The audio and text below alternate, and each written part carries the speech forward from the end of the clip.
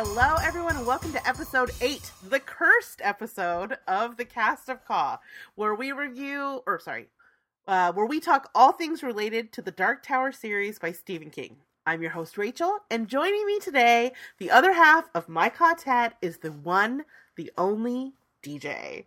You guys thought we were experiencing pod fade, and you were correct. This has been a long time But not by coming. our own choice. We've literally tried to record this episode probably 5 times. Yeah. No joke. Like, Everything goes wrong.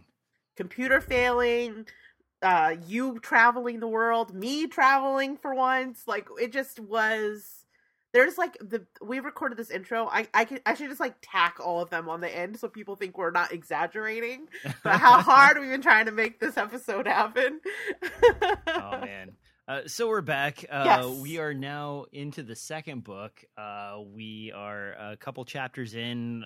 We left it's been so long, Rachel. You want to fill us in, kind of get us back up to speed with the basic rules. How we do the show and so on, because I mean it's been so long, people have probably already forgotten how this all works. Serious. I mean, shit, I think maybe we could use a refresher. Okay, Yeah, so I don't remember. Here's the plan for this week's show. So we're going to kick things off the show with an in-depth conversation about Chapter 3 of The Drawing of Three, Contact and Landing. We don't have any Midworlder lessons this week, I don't think, so we'll skip over that. And then we'll close out the show with some listener feedback we got, and as well as some spoilers. Today's a big day because the trailer for the movie dropped. So I've watched that about 10 times, and I think we'll probably close out the show with a discussion about the trailer and the clips that are finally out. So before we get into that, do you want to remind our listeners of our spoiler policy? We will definitely let you know before we spoil anything beyond the chapters that we are on right now. However, be prepared because we are covering said chapter. So if you haven't listened to, read, or sort of ingested that in some other way, we will be spoiling that by chapter. osmosis. Yeah, exactly. So keep that in mind. And Rachel will warn you too if there's any kind of trailers or anything that we're going to cover or movie bits ahead of time, so that you can tune out or fast forward, so that you aren't spoiled if you want to go enjoy the trailer or something like that by yourself before you listen. Enjoy. We'll see about that. I'm trying to be nice here. I mean, high production value sometimes equals enjoyment, I guess. True enough. I mean, there's lots of really pretty moving pictures, so there's always that. All right, so before we get into the episode, let's talk about where we left off. Last time we spoke, Roland had gone through the door called the prisoner and into Eddie's head that he found on the beach. Eddie is a heroin addict who is smuggling cocaine onto a plane. And at this point, while Roland is like taking in the scenery and getting to know Eddie by rifling through his brain, Eddie isn't aware that he has this passenger in his head. He also doesn't realize that he has drawn the suspicion of a flight attendant who he really does not want to know that, he's up to no good, because he's got 2 kilos of coke strapped into his armpits, as you do. Clearly, this is pre-Trump's America, where people can get into the country willy-nilly. And you can still smoke on a plane? Like, when was that? 70s? 60s? It's so weird because there's... And before we get into the chapter, just things I'm noticing in this was there's, like... Some things are so different, like smoking on a plane and just like the general attitude about like flying and passengers and getting through customs. But at the same time, there's like all this commentary about like, people terrorism and people taking planes, Middle Eastern stuff. And I'm just like, God, the more things change, the more they stay the same in terms of like who they, suspect. Anyway, sorry, go ahead, DJ. Why don't you give us a little bit of let's get into this chapter. So we pick up with Eddie on the plane. He has the heroin under his armpits, as Rachel discussed, and he's kind of started zoning out and losing control of time for a little bit as Roland takes over his body. He gets the sandwich cross, and he's raised the hackles of the stewardess. And finally, he decides that to calm his nerves down and to figure out what's going on, he's going to get a little hair off the dog that bit him. So he heads to the bathroom and decides to do some drugs.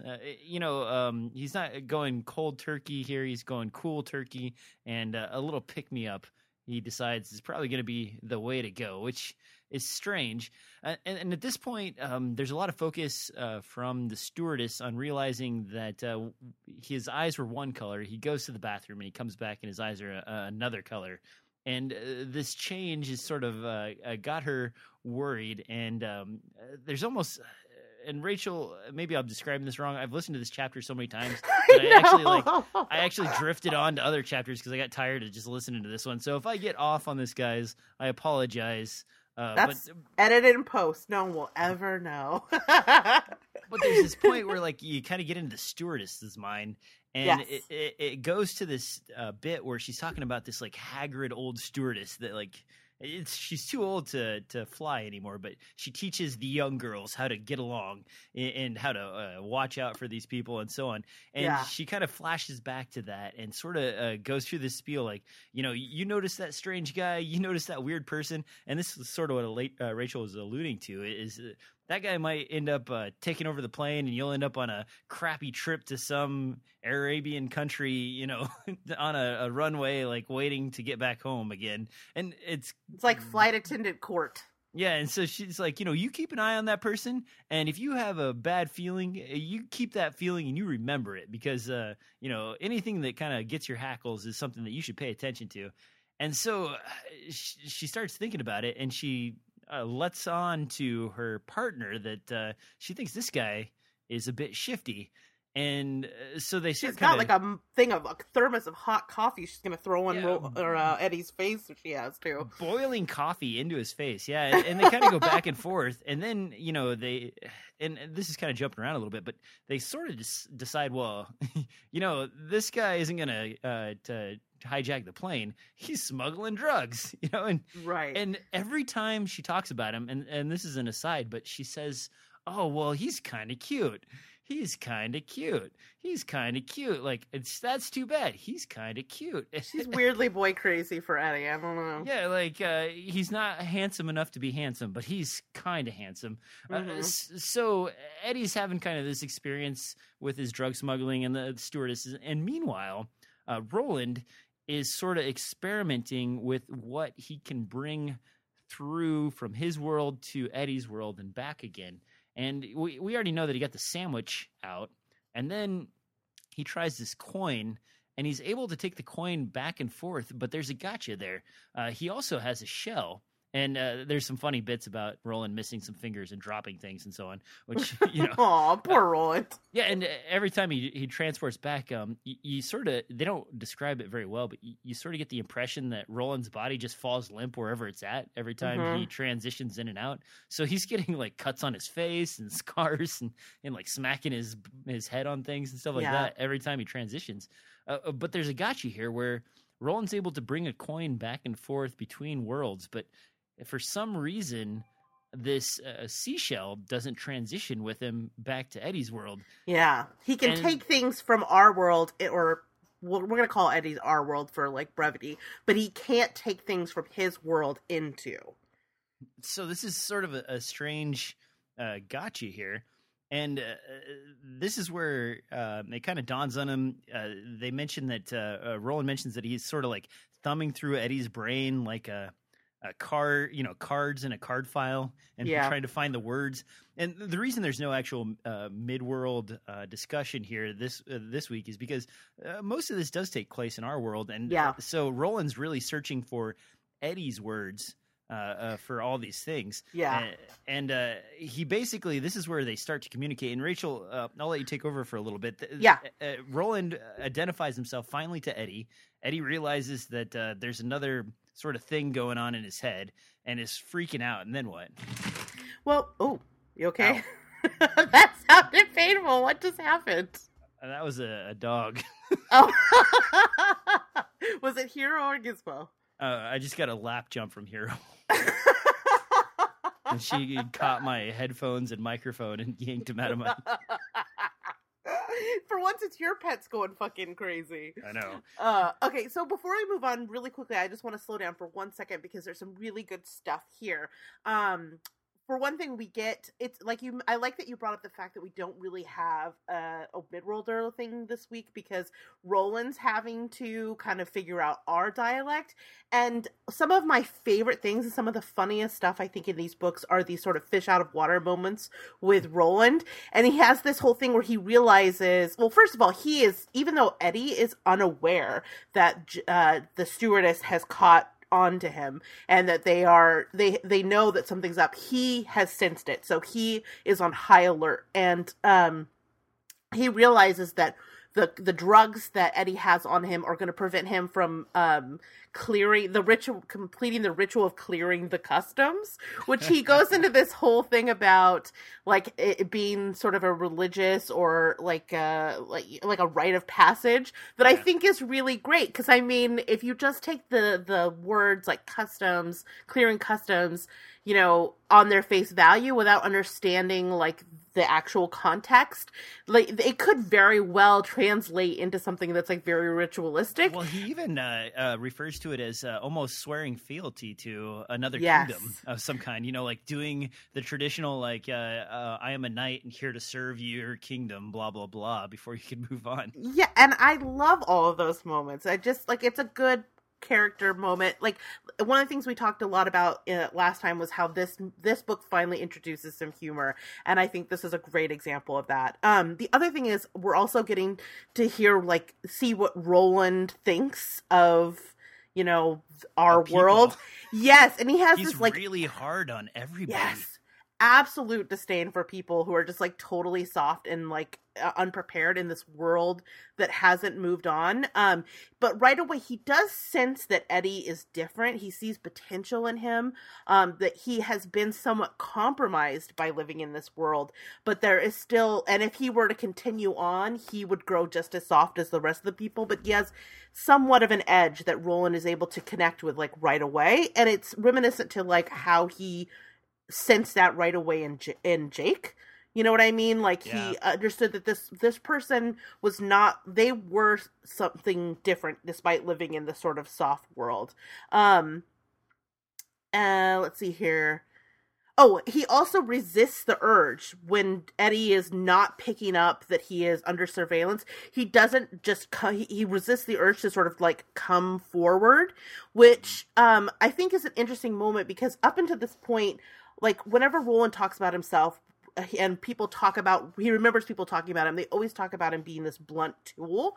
But I feel like this is a moment where you actually get to see that Roland is far more cunning than he gives himself credit for. He's not just a blunt tool. And it shows some character growth in terms of like, I don't know, character growth in terms of the way that we as an audience get to see Roland. Yeah, there's a little bit of subtlety here. Roland still is like continually looking at the soldier women, which is the stewardess, and you know, the weak passengers with no guns and no weapons on them, and sheep led to the slaughter and so forth. But he doesn't quite jump into Eddie and just take over.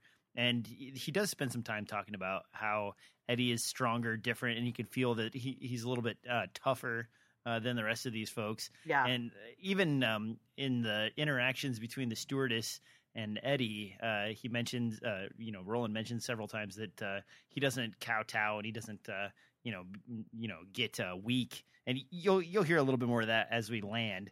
So, well, wait, one last thing before we move on. It's what I mean by he's really cunning, like you're saying, is that, and I think is also super important from a plot perspective, is that he recognizes that being in Eddie's mind is his best chance of survival because he knows that his physical body needs things that he may be able to acquire through this. And what it does is, in addition to it just being a part of his quest, it makes Roland have some real skin in the game in terms of, you know, getting Roland or getting Eddie through the ritual of clearing the customs, because he, at this point already, these men's fates are like totally interconnected.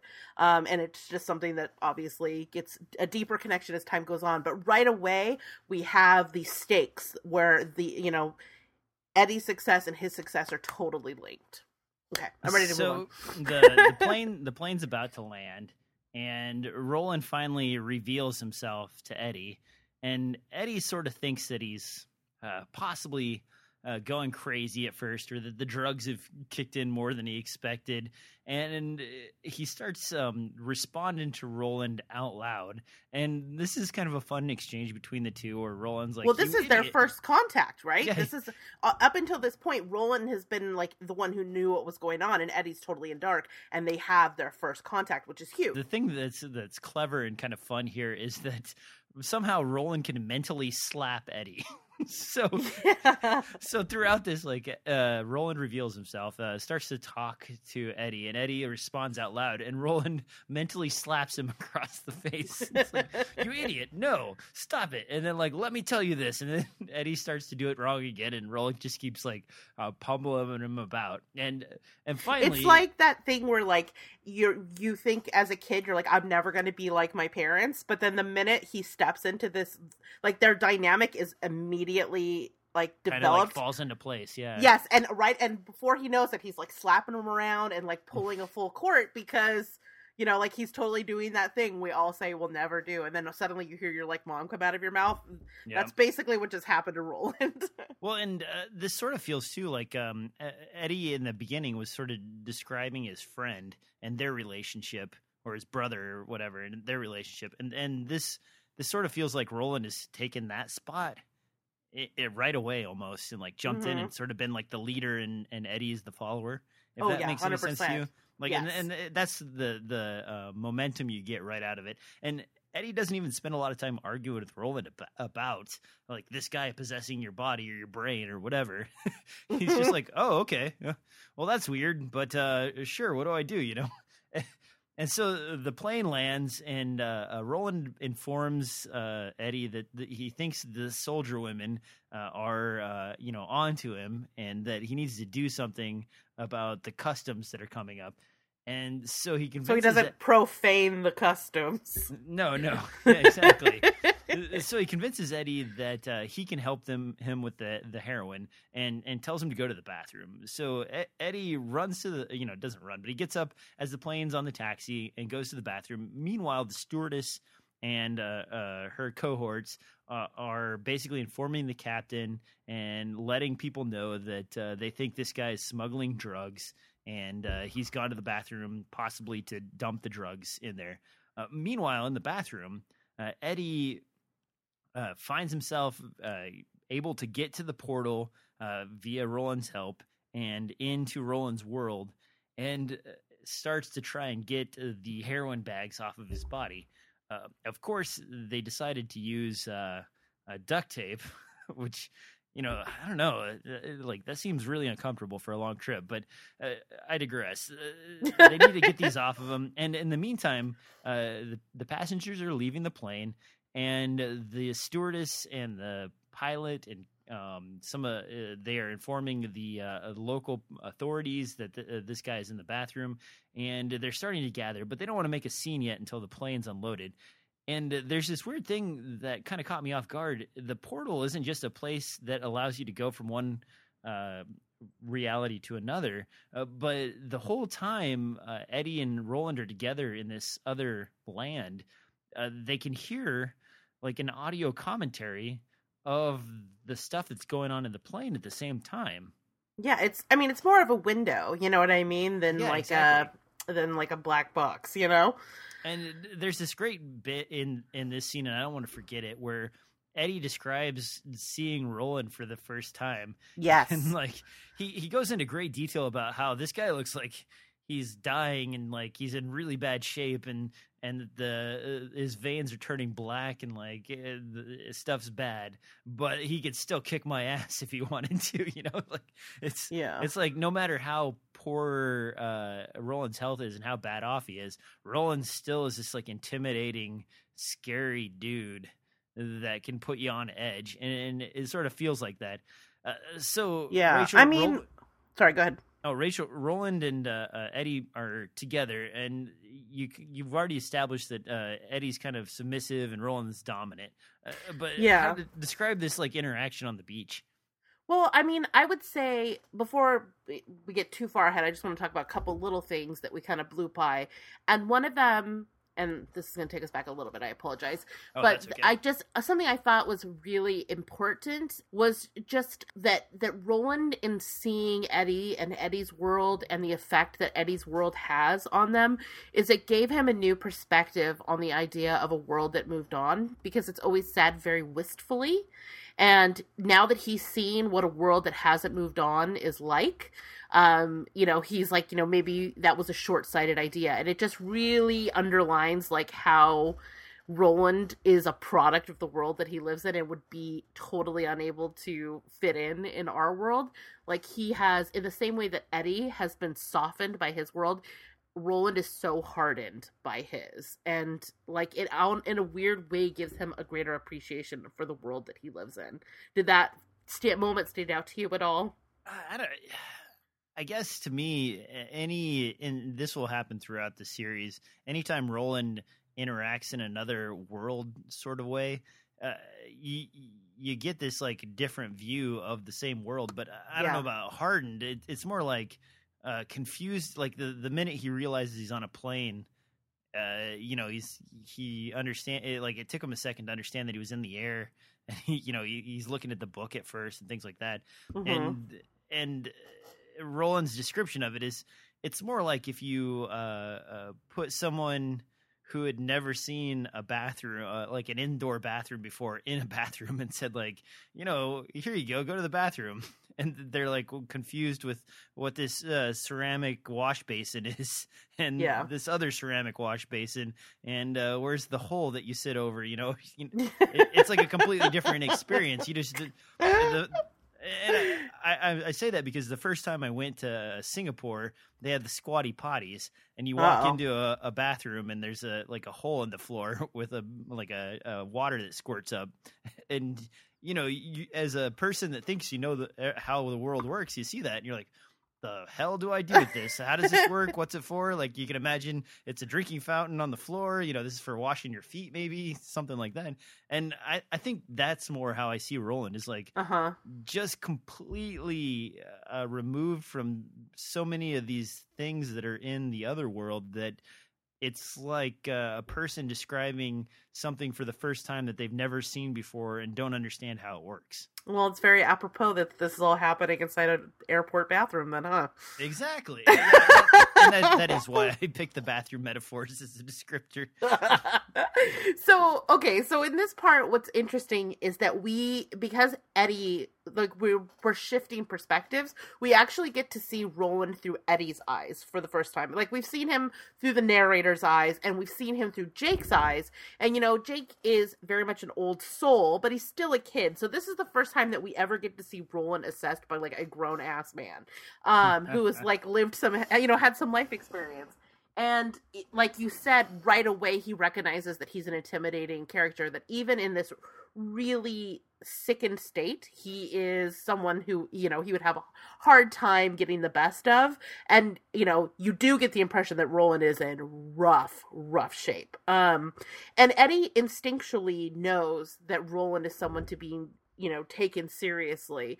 And it tells you right there a little bit about Eddie as well, that, even though he's untrained, he does have this innate gift for observation. He gets rapidly up to speed and like is able to take in a lot without kind of losing his shit, which most people, when someone starts talking in their head and pulls them through a portal, might not keep their cool as much as Eddie does. And I think that you can lose it in sort of the rapid pace of what's happening in this episode, but that's actually really telling in terms of his character and who he is, that he is able to take this in stride as well as he does. Like, even though it's a panicky situation where people are banging on bathroom doors, or I'm getting a little ahead of myself, he maintains his cool pretty much through the whole thing. Yeah, part of that though, do you think is the fact that Eddie kind of sort of still thinks he might be losing his mind a little bit, and that he might be on drugs? Yes. I mean, I think it's a coping thing where he's just like, well, fuck it, I'm just gonna go with the flow. But yeah, exactly. But it's still, he's able to, it doesn't matter necessarily how he does it, that he's able to do it, I think is telling. Yeah. because he is, I mean, this is an unbelievable supernatural experience that he's having, because we're assuming that, yes, we're in a fantasy world as readers, we understand this, but like he's coming from our world, which isn't. So I mean, he's thrown into a pretty crazy situation and manages to kind of see his way through it without totally losing his shit and thinking on his feet, which we'll get to in a minute here. Well, I guess more thinking on his ass, but you know what I mean. So Roland and Eddie are together in the other world, and they're trying to get these heroin bags off. Meanwhile, you're hearing the passengers exit. The pilot and the stewardess have started gather around the door of this bathroom, and they're waiting for the last passengers to get off. And Eddie's continuing to try and free himself. Obviously, Roland, with his lack of proper digits, is not very helpful in this process. And you get this crazy old lady. It's like she comes up. Well, pardon me for living. Yeah, she just comes up like this. I almost pictured like a Southern madam that's like rolls up and like, "Are you kids help me with this? You know, I need to know where I'm going." And like, no one wants to help her. They just want to get her out of the way so they can move on to like yelling at Eddie and getting him out of this room. And meanwhile, on Eddie and Roland's side, they're trying to still remove this duct tape, and Roland pulls out this knife. And this is a great scene. Yeah. Part of the description of Roland that we've left out so far that really kind of, I think the knife is almost a metaphor for Roland in itself. Like he pulls out this knife, and Eddie describes it as this sharp, worn almost to paper thin, invisible blade that looks like it's old beyond comparison, but sharp and dangerous. And the description goes on and on, as many adjectives as you can imagine for a sharp old knife. And after you finish reading that, you sort of get this feeling that that wasn't a description of the knife as much as it was a description of how Roland like feels as a character in the book. You know, this tough old codger that's like dangerous as hell, that can't be stopped, that, you know, will cut you without issue, like slice right through you, and doesn't care. You know, in a knife doesn't care what it destroys. It's not a thing that thinks about you. It's a tool. Yeah, exactly. And that again reflects on what we've sort of come to know Roland as being. God, that's such a great call. I didn't even put that together, but you're 100% right.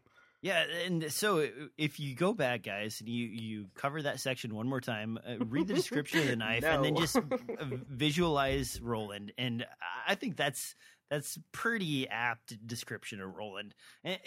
And then, of course, you know, as soon as they're done describing the knife, what does the knife do? It like slices the crap out of Eddie as they're just trying to cut it. And, you know, then on top of that, so Eddie tries to wield this knife, and he wields it poorly and cuts himself. And Roland, in his horrible shape, who's, you know, missing fingers and dying, still manages to operate this knife like a surgeon. And, I love this moment where his hands are shaking uncontrollably, and through just like an absolute like test of will, he's able to steady his hand. Yep. And it is such a powerful moment. I mean, it's a very cool moment as a reader to kind of like, because we know the reserves of strength that Roland has. Like, we're familiar with him. But for Eddie, this is the first time he's really kind of been able to see the depths of Roland, that this is a creature of just pure willpower and will. And it's just a really cool moment, and I think a really formative moment in their relationship. Because something we did not talk about was, you know, we said how Roland immediately stepped into this role as court, as the like dominant person. But Eddie also pulled from his history as sort of the submissive, because he has that same kind of relationship with his brother Henry. You know, Henry's the older brother. Henry was responsible for him. You know, Henry, you know, supposedly made all these sacrifices for him, you know, so that Eddie could have a good life and not die like their sibling. And but unlike Henry, Roland is actually like a worthy mentor. Yeah. So even though Eddie naturally slots into this role, for the first time he's actually paired up with someone whose mentorship will lead him in a well, I don't know, positive, but like a more constructive direction. You know what I mean? And more like so that Eddie's potentially able to fulfill his potential, you know? All right, sorry, go ahead. Oh, no, that's completely true. And then, of course, while he's close to Roland, he can describe the heat of the fever that's running through Roland's veins, you know? That he's so sick. And if you've ever had to take care of someone like in a nursing home or something like that, when the fevers hit, like that's not actually a joke. Like you can literally feel the death on somebody, and it's unnerving. And that description there, if you've ever had that experience, just kind of puts your teeth on end. Knowing that you're next to this guy who's got black veins and is running like 105 temperature. It just it kind of makes me shiver a little bit. Yep. So this old lady gets shoot off after they've kind of had this ruckus on the outside. And again, we continue to have that contrast between this sort of normal life experience thing going on one side of the door and this like crazy, surreal thing going on the other side of the door with like, transferring to beaches and all this other stuff. And they're still trying to struggle with these bags of heroin and get them loose from Eddie. And finally they've got the lady gone and the pilots start screaming at the door, get out, you need to get out of there. The plane has landed. And Eddie doesn't answer. He just keeps ignoring him while they're working on this. Right. And they get the last bag free. The pilots are really getting worked up now, and they're about ready to break the door down. And Roland says, what are you doing? And Eddie says, trust me. And he unbuttons. And this is where it sort of shows that Eddie is this sort of a world savvy, smart, shyster guy. I don't want to say shyster per se, but he's quick on his feet. Yeah, he definitely thinks ahead, and he's sharp. And it kind of lives up to what Roland sort of judged of him at the beginning. And he unzips his pants and drops him down, and then like quickly, drops the bags of heroin and jumps back into the bathroom just as they break the door down. Yeah, and he's there, sitting on the toilet. And just starts this like shot for shot commentary of how he didn't want to get to the door handle because he couldn't reach it, as though like he couldn't lean forward to open it. And boy, this epic tale of pooping. Yeah, it goes on to like, oh man, this is horrible. And they're like, wait a minute, there's no poop in here. And he's like, I don't want to get up. I'm bashful. You got the girls here. They don't want to see how well endowed I am, and I don't want to, shame anybody. And this, of course, is in front of the stewardess that also mentioned how cute he was several times. And so they finally get done with this kind of fun banter with Eddie, pull him off the toilet, and they're like, wait a minute, there's not even any poop in here. What? He's like, well, you know how it is. Sometimes it just feels like you really got to go, but then you don't have to go.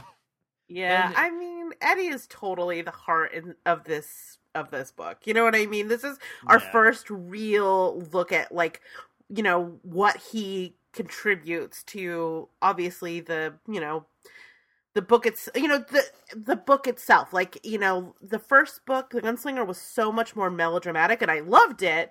But adding Eddie as someone who is funny and full of heart and easy to love and identify, I think really elevates this book over Gunslinger.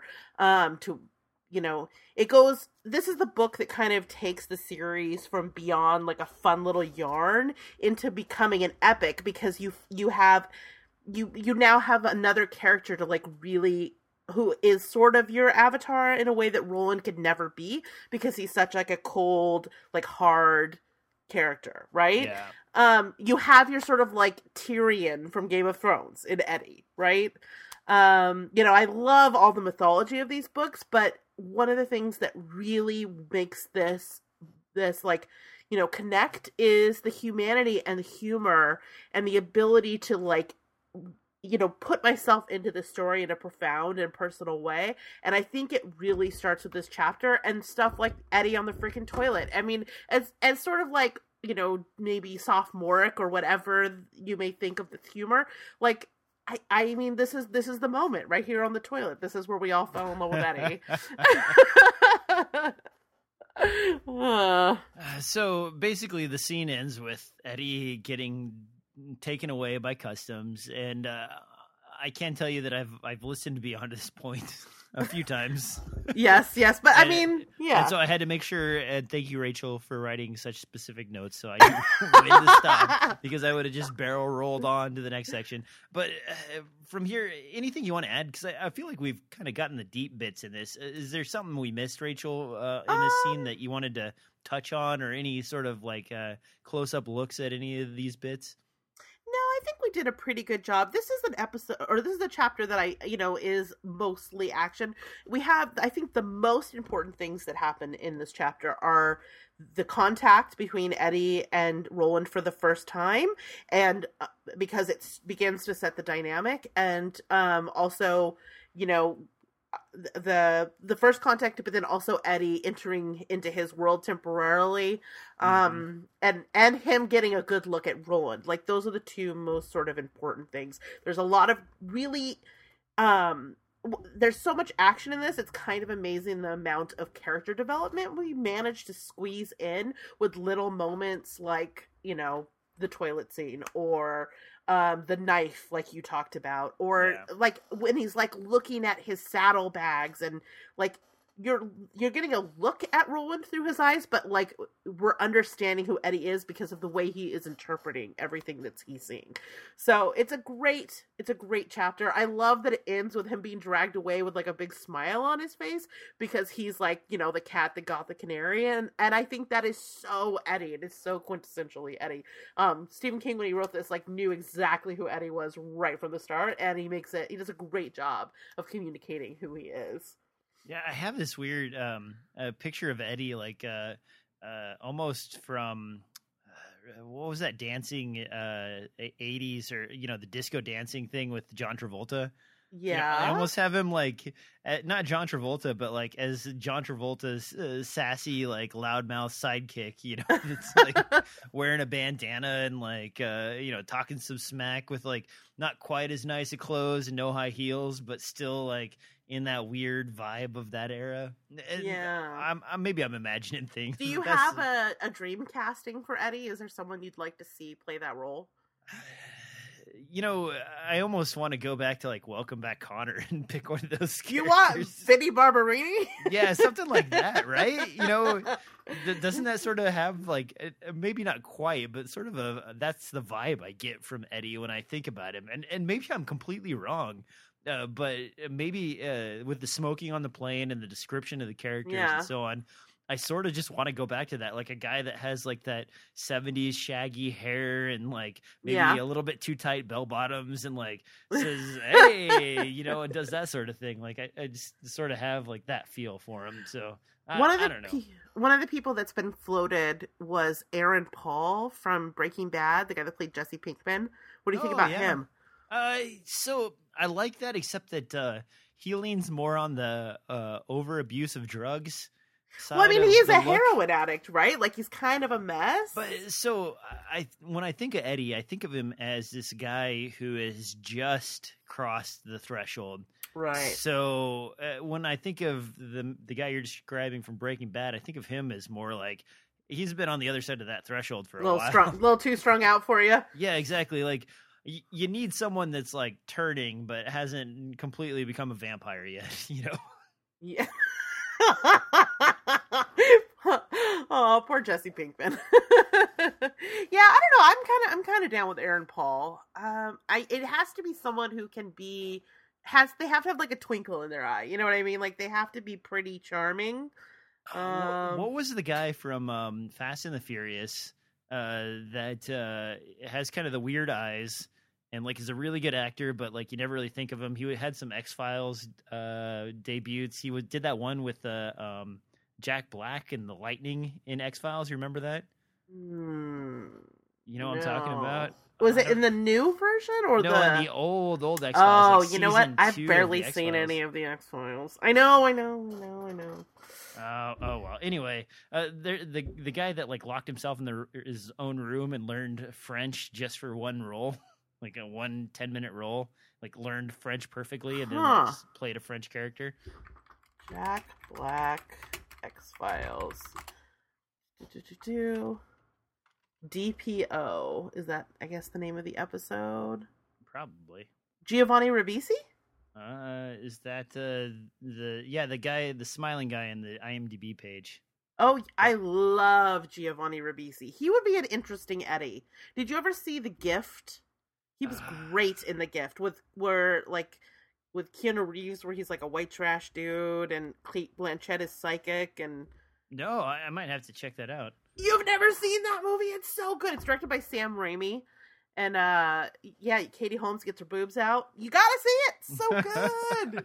And Giovanni Ribisi has, like, a really important role in that movie. If you have not seen that, that is a dope movie. The Gift. Check it out. I should have picked that instead of Lords of Salem. Yeah, Lords of Salem, that was a lot of movie that I didn't want to see. I gotta be honest, that was really just about trolling Matt. Like, I wasn't even really gonna pick it, but then he got so mad when I was jokingly saying it, I was like, oh no, now we're definitely doing it.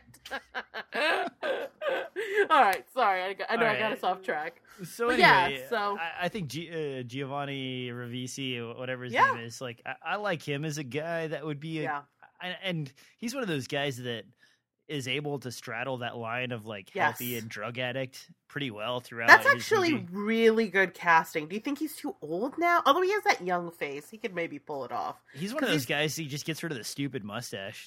He'd be good to go.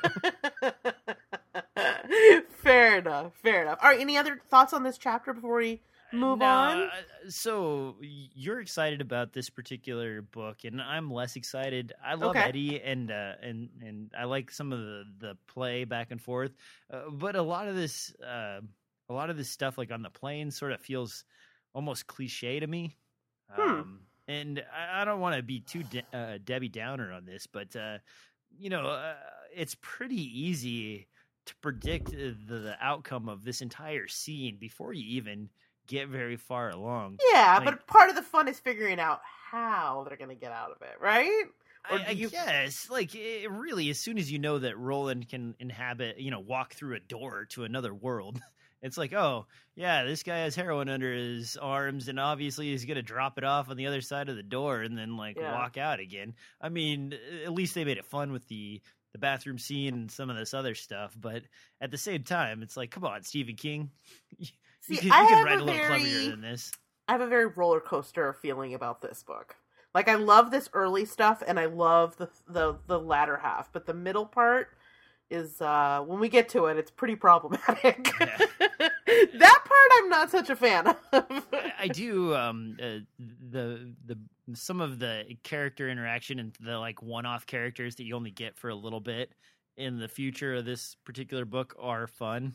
Yes. Yes. Like every time Stephen King writes in somebody that is going to disappear in a chapter or two, like he goes out of his way to make it the most whatever kind of that guy. Yes. If it's a British guy, it's the most like scurvy British guy you can think of, and like every single character like that you roll into is like that guy times 10. If he works at a gas station, he's just like the gas station guy.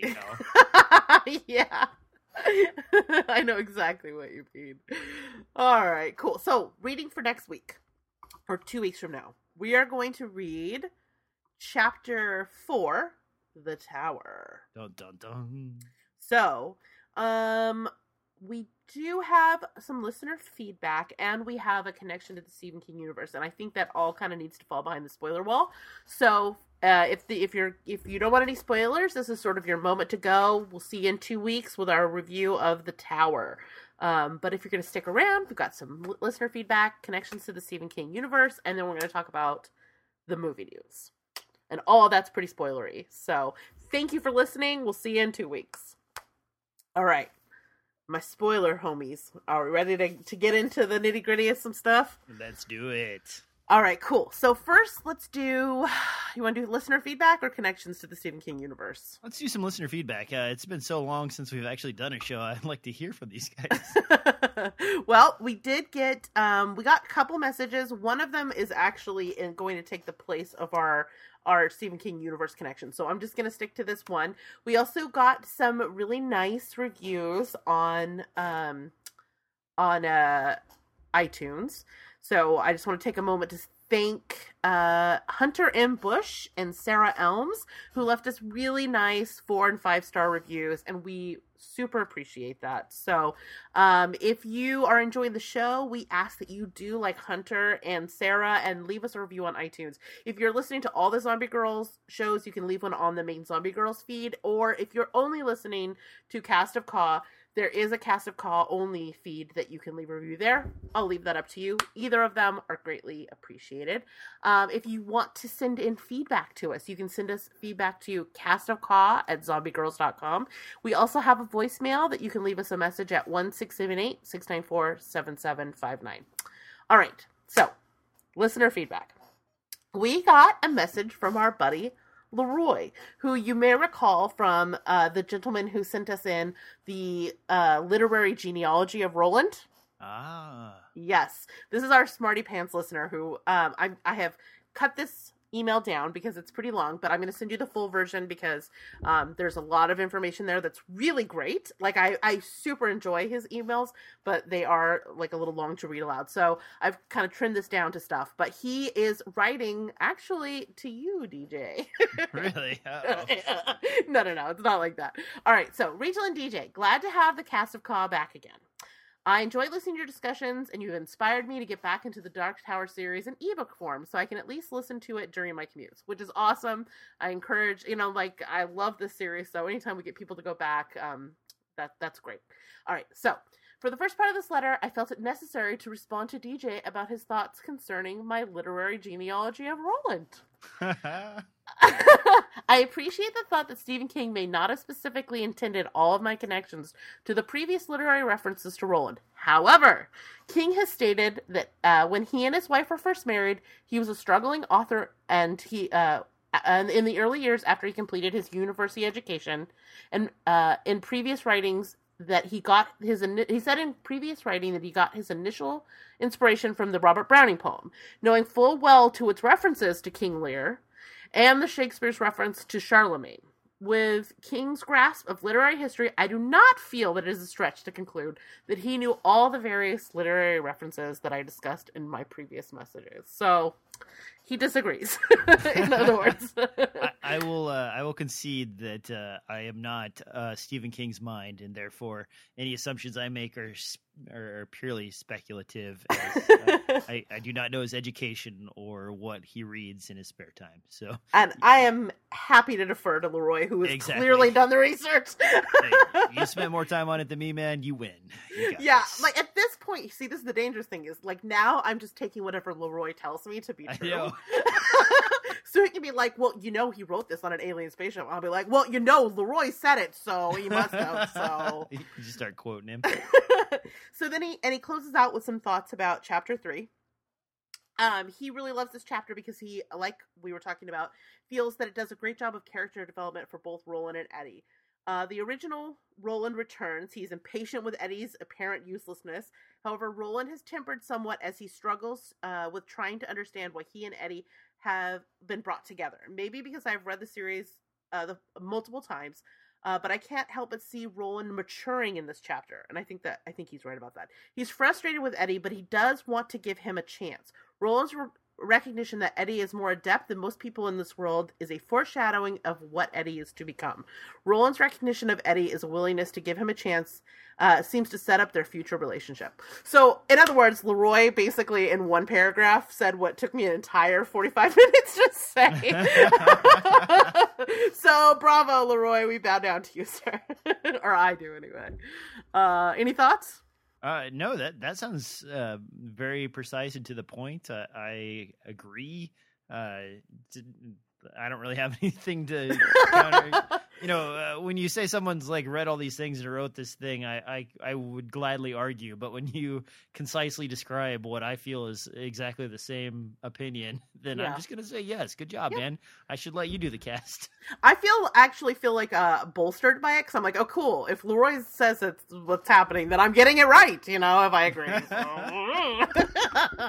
But yeah, so thanks, Leroy, so much for your awesome feedback. We, as always, love to hear from you.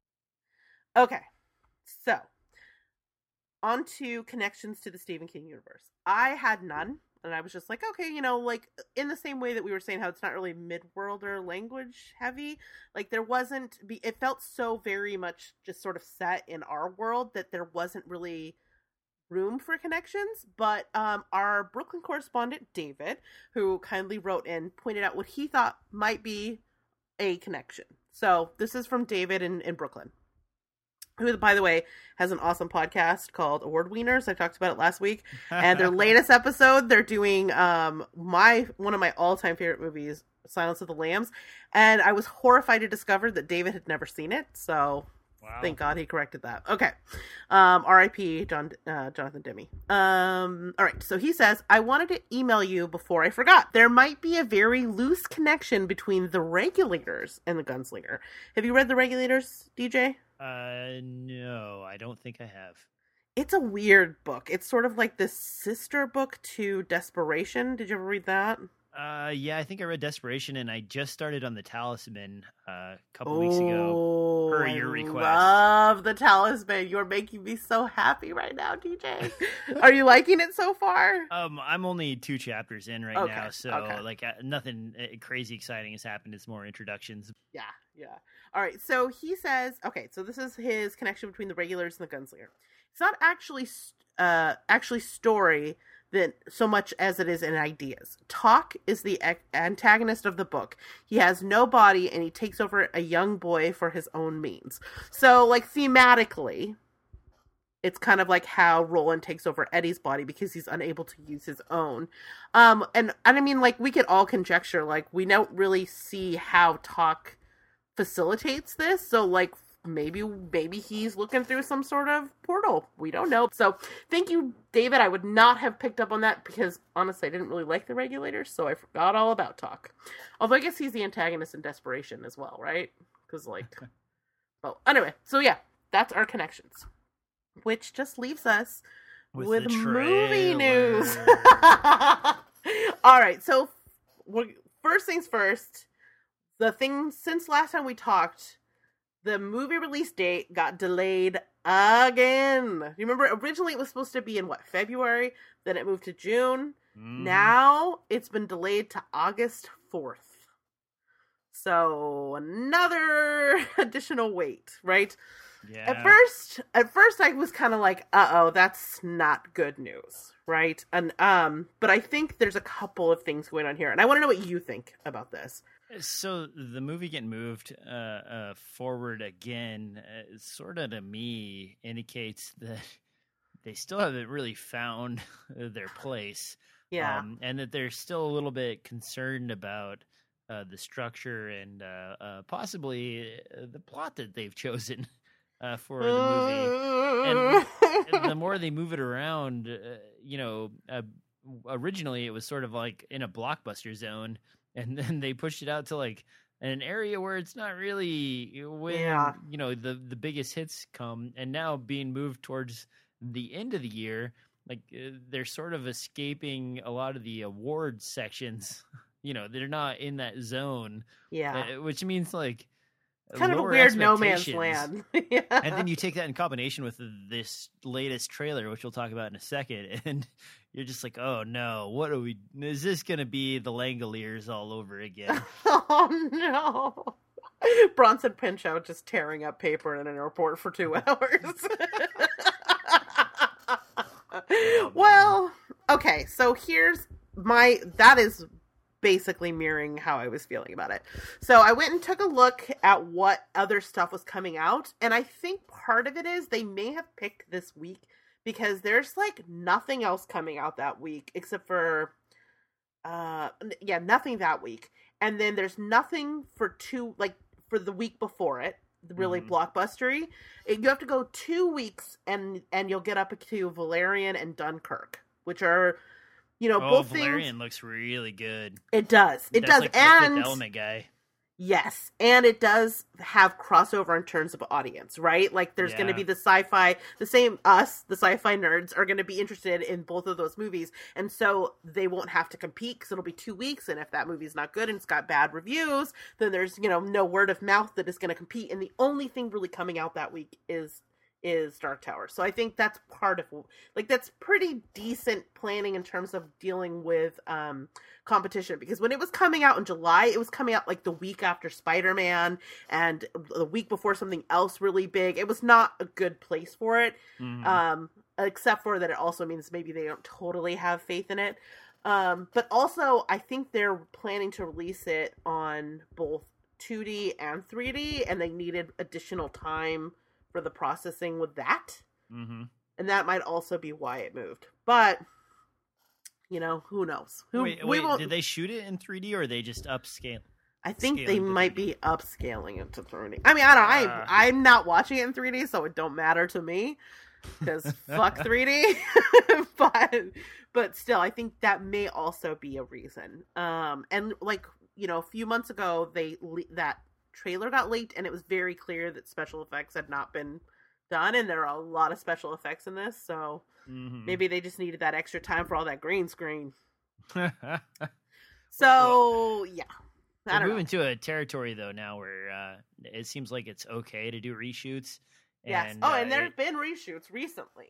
Well, and so I don't want to be too harsh, but have you ever heard of that diminishing returns or throwing good money after bad money? Yeah. What is it? The fallacy of sunk cost? The fallacy of sunk cost or something like that. So, you know, they've already spent a lot of money on this. They have the movie, and somebody's like, oh, if only we could do this, I could make it just a little bit better. And if we did this, we could fix it. And it sort of feels like that may be what's going on. Like, there's already some regret. Yeah. Well, I mean, who knows? Who knows? Today, the trailer dropped. So, what are your thoughts? I mean, first of all, let's just say I was pretty sure it was just going to be that leak trailer we saw with the final special effects, and it's not. Like, it's definitely a different trailer. I don't know if I feel any better, though. Yeah, so first of all, the trailer starts off with, like, some weird, like, gun-waving, catching bullets in the air, slow-motion bullcrap that is obnoxious. And then, you know, immediately we have Matthew McConaughey in a shadow, and then Jake sleeping, and then a bunch of words, which means that they didn't have enough good stuff to fill in. And then, you know, the same shots of Matthew McConaughey coming out of the shadow like 3 or 4 more times. The same shots of Jake sitting in the same spot. And like, oh, yes, he drew a tower on a piece of paper. Like, great. I don't know.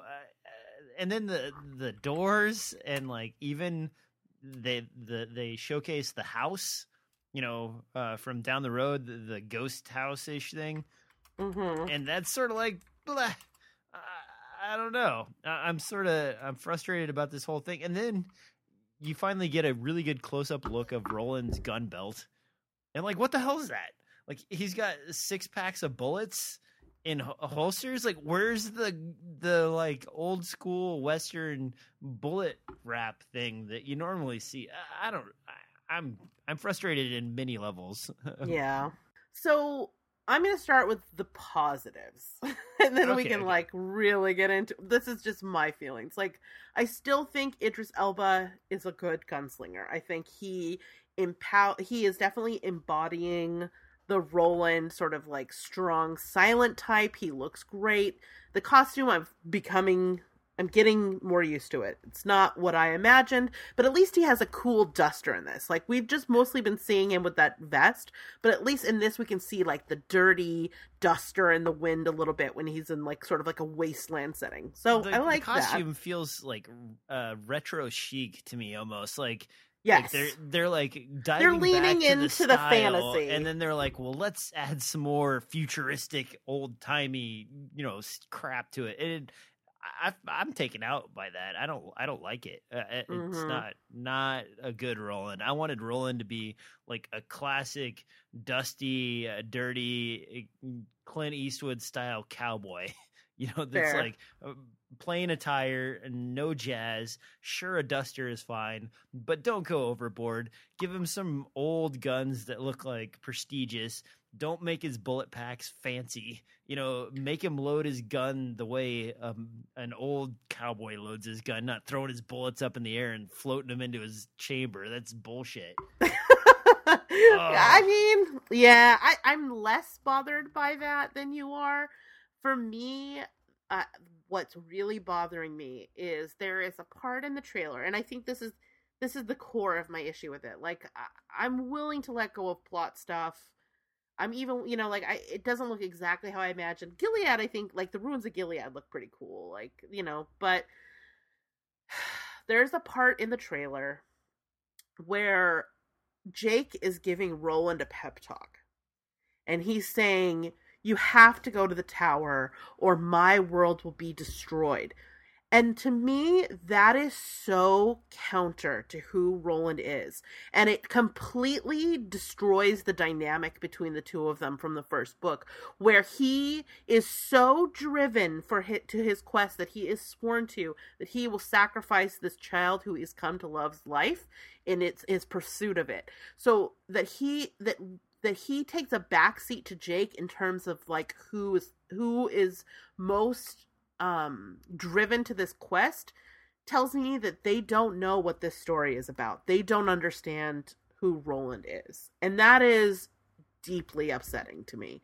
And like I was saying to you before the show, as stupid as this is, and like I am such a salty nerd, but I actually feel like a sense of like mourning. Like I'm not like nerd ragey. I'm like sad. It made me sad. It made me actually kind of sad when I saw that scene, and I realized, and maybe in context it will be totally different, and I'm trying to keep an open mind. But when I saw that scene, I was just like gutted. See, I was okay with that. And the reason is because they tell you like right away, like this is not the book. This is yes, but Roland's it's still Roland. Yes, that's fine. I don't have a problem with plot stuff moving because this is more of a sequel than But for Jake to be the driving force is a betrayal of Roland. Well, no. Okay, if this falls after all the books, think about it like this. Roland has finally evolved as a character, and the only way to win, and we understand that, and this is a complete spoiler for anybody who hasn't read the whole thing, that it's like a giant loop. Yeah. And so if it's a giant loop, the only way for Roland to escape the loop is to evolve into a different person, and for him to take a different role in interacting with the characters that are in this continual cycle that he's stuck in, and to reevaluate and change the way Roland reacts to Jake is completely fine with me. Okay. I didn't even mind that stupid joke where like he's like, "You're gonna really love my world if you like guns." I mean, that buddy. was fine. I don't care. That didn't bother me. I mean, because it's true. Roland is gonna fucking love America. We got a lot of guns and bullets. But I think the part that irritated me the most was like some of those scenes. Instead of just making him seem like a really badass action hero, they almost make him seem magical and mystical. And while we know that Roland has like a little bit of that the shine, but he's less Eastwood, more like Jedi. Yeah, exactly. Like I don't want to go in that direction with Roland. I want him to be like a down-to-earth person who's just really good at stuff and like happens to be able to walk from plane to plane of existence, as opposed to like magical powers and doing things super crazy, like that's not who Roland is. Roland's not like a magician. He's not like a conjurer. He's just a dude who uses guns really well and murders people, like that's what he is. Why would you change that? And maybe I read too much into this, but when I watched the trailer, like the shots of Roland doing stuff, it's like, oh, he just like hears and then closes his eyes and fires a bullet off into the darkness and like hits the guy square in the forehead and he dies. Like, okay, I mean, like that's going beyond gunslinger and into like I don't know, not gunslinger, more like crazy mystic action, and that's not how Roland should be. And even the battles they're showing, because they kind of allude to a battle with him and Matthew McConaughey. And Matthew McConaughey is like making glass hover, and Roland's like. Well, I think he's in that house where, he's in that house what, I can't think of the name of it, but the house where it has the Guardian. I think Yeah. that's like the Guardian coming to life, right? Oh, okay. I don't know. I have to reserve judgment on this, but I am disappointed with the trailer for completely different reasons than you're disappointed. But the end result is we're both disappointed, which means Yeah. that there are probably a lot of other people that are also not completely thrilled about this. I have two more bones of contention. One, the Taheen. They've turned them into orcs instead of being these like bizarre hybrids of human and animal. Mhm. They look like frickin' they look like the Orakai coming down from the mountain. Like, it's a little too Lord of the Ringsy for me with those creatures. So yeah, I was not a big fan of how the Taheen looked. That's a little quibble. My other major issue is that, like, I understand they've chosen to make Jake the sort of central character, like really focusing on his ability to shine, because he's like psychic, he's able to kind of pull all the pieces together and get, feed the audience all of the exposition that they need because there's so much world building, yada, yada, yada. Mhm. But I also am getting this weird, like, Flight of the Navigator-esque, like, super child vibe. And it's such an adult story by centering Jake and making it feel extremely PG, family-friendly action. Like, that is not the Dark Tower, you know what I mean? Which is such a dark, fucked up world. It's a dystopia, and it feels like... It's not where you have fun teaching your son how to shoot a gun. No, I mean, or like if you're gonna do that, like make it really dark and fucked up. Like, this is the world that we live in. You have to need to know how to do this, and you have to be willing to shoot people. Like there's a way to do that is in keeping with sort of the mood and the maturity level of the original content. But like by Jake being like your main character, he's like it makes it feel kid-ish in a way that I don't care for. I don't know, man. I don't know. I don't feel like the tone is right. So what I would ask for you guys to do that are listening to this right now, tell us what you think, because Yeah.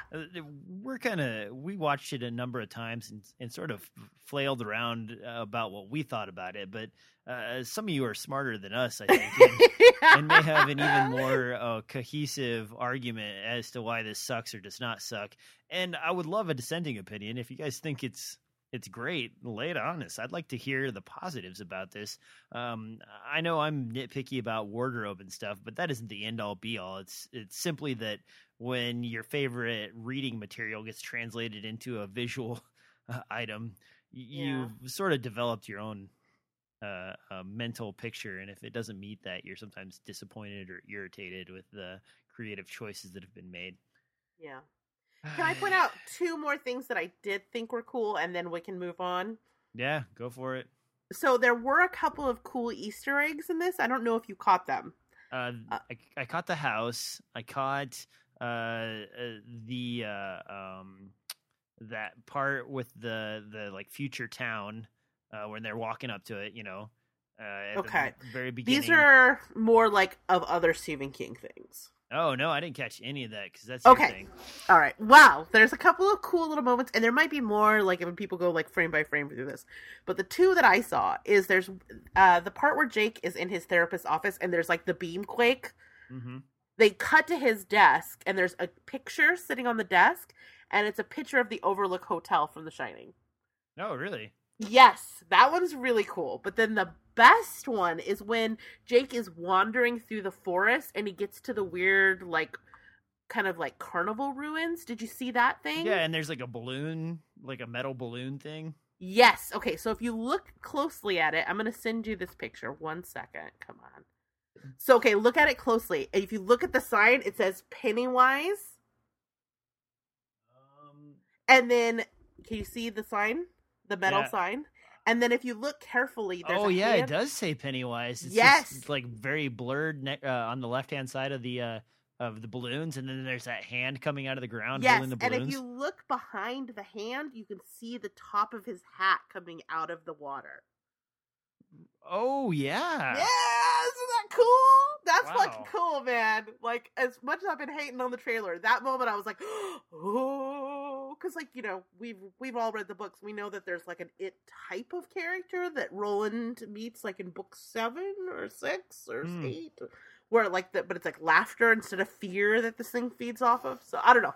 I thought that was a really cool moment. Pennywise is my ultimate, like, the thing that scares me, the horror character that scares me the most.